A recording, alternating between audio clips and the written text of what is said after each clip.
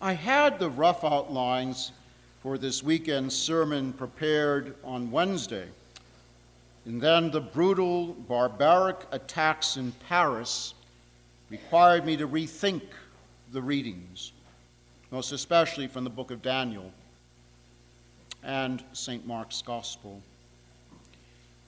When I was in the seminary, I was given some very wise, ancient advice by my spiritual director, Father Jim Loiacono, a priest with the Oblates of Mary. The advice is very simple, but at times it is difficult and unpleasant. Father said, always keep death before you. None of us know when we shall depart this life. It could be from an accident at work. It could be from a momentary distraction while we're driving. It could be caused by some human error. It could be the gradual decline in health where the body simply cannot recover. We tend to ignore how fragile our bodies really are.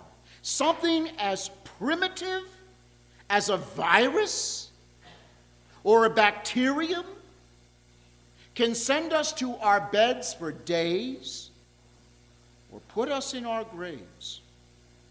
And still, we go through life thinking there's always a tomorrow. But in fact, there really isn't a tomorrow. We all had a yesterday. We woke up this morning, yesterday was gone, we're never getting it back. But tomorrow does not yet exist. All we have is the now, this moment.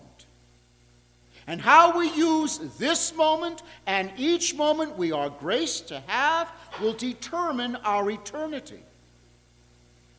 The people who were butchered in Paris, like those in our country on 9/11, had just gone about their business. I doubt they thought their lives were going to end that day. I doubt their families and friends thought they would never see their loved ones again. Suddenly, violence, mayhem, chaos, and death reigned.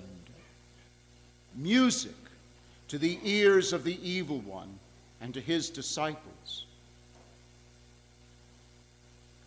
Like those murdered on 9/11, those murdered in Paris were the victims not of random acts, but highly coordinated, premeditated violence that emanated from a unique hatred. The worst kind of hatred human beings are capable of. Religious hatred.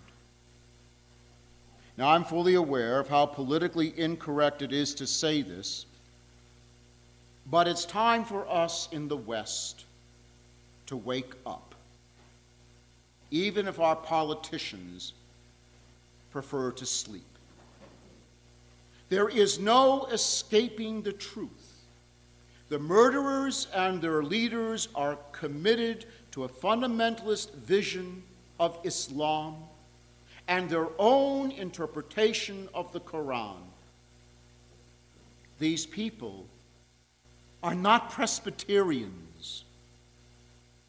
They are Muslims who profess an interpretation of Islam in which politics and religion are inseparable and are intent on forcing their vision of Islam on the world, showing no hesitation to slaughter even other Muslims who disagree with them. I am heartened by the outpouring of disgust from Muslims around the world who reject this evil distortion of their religion. May God bless and protect them. The slaughter of innocent people, The use of terror by whatever means available are political/religious tools used to be employed for an ultimate goal, the creation of an Islamic state to which all must bow. And a question we just have to ask, but we avoid doing it, is why have they been successful? It's really quite simple. Their leaders understand something our Western leaders ignore, ridicule, or deny. These religious/political leaders know how to present the darkness of our fallen nature as light, and the barbarism that so easily flows from our fallen nature as holy actions. Hence, there is no contradiction for these Islamic terrorists to cry out, "Allah Akbar, God is great," while they gun down, blow up, or slit the throats of the innocent.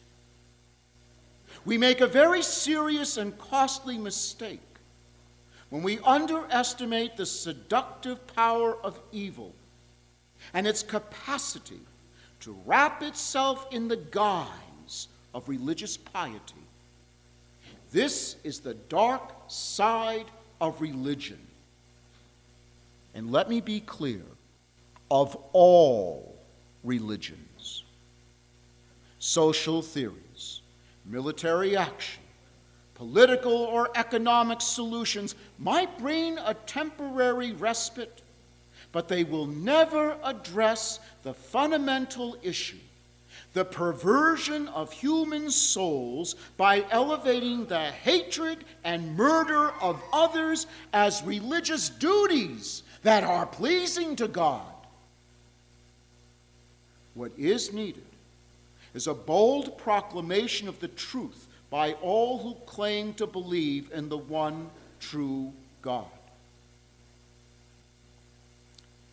In the midst of all this chaos, our readings from the book of Daniel and the Gospel of St. Mark want to direct us to our ultimate hope.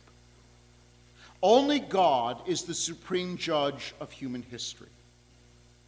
They tell us there will be a day of judgment in which all the dead will be resurrected and give an account to God for how we used this life. Nothing will be hidden, nothing forgotten. And Jesus urges his disciples, his church, to keep this truth constantly before us.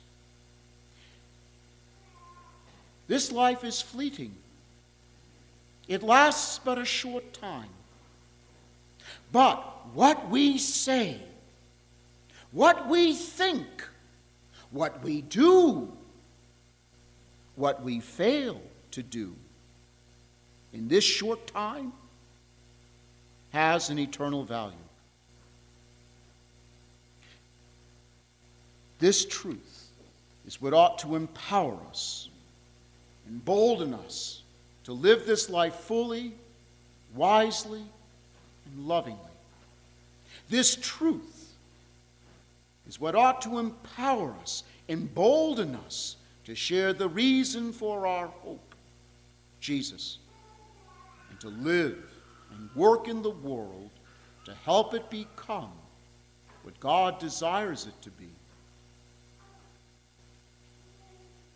Christianity, Judaism, and Islam, the three great faiths that emanate from Abraham, teach that there shall be a day of judgment. And while there are significant differences in how the three religions understand what will happen, they all share a common belief. The ethical choices of each person do not go unnoticed by God, and each shall be rewarded or punished accordingly in the next life. This is the only life we get to prepare for eternity. It should not be lived in fear, but in hope. We must not be silenced by evil, but speak the truth as clearly as each is able, even if it means going against the current of political correctness.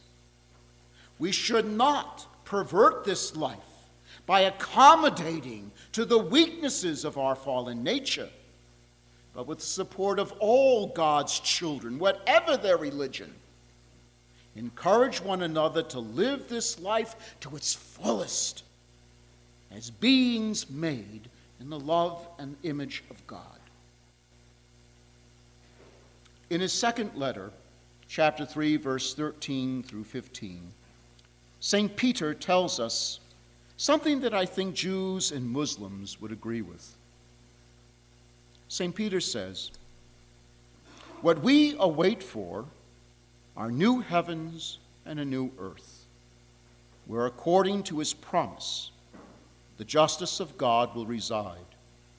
So, beloved, while waiting for this, make every effort to be found without stain or defilement, and of peace in his sight.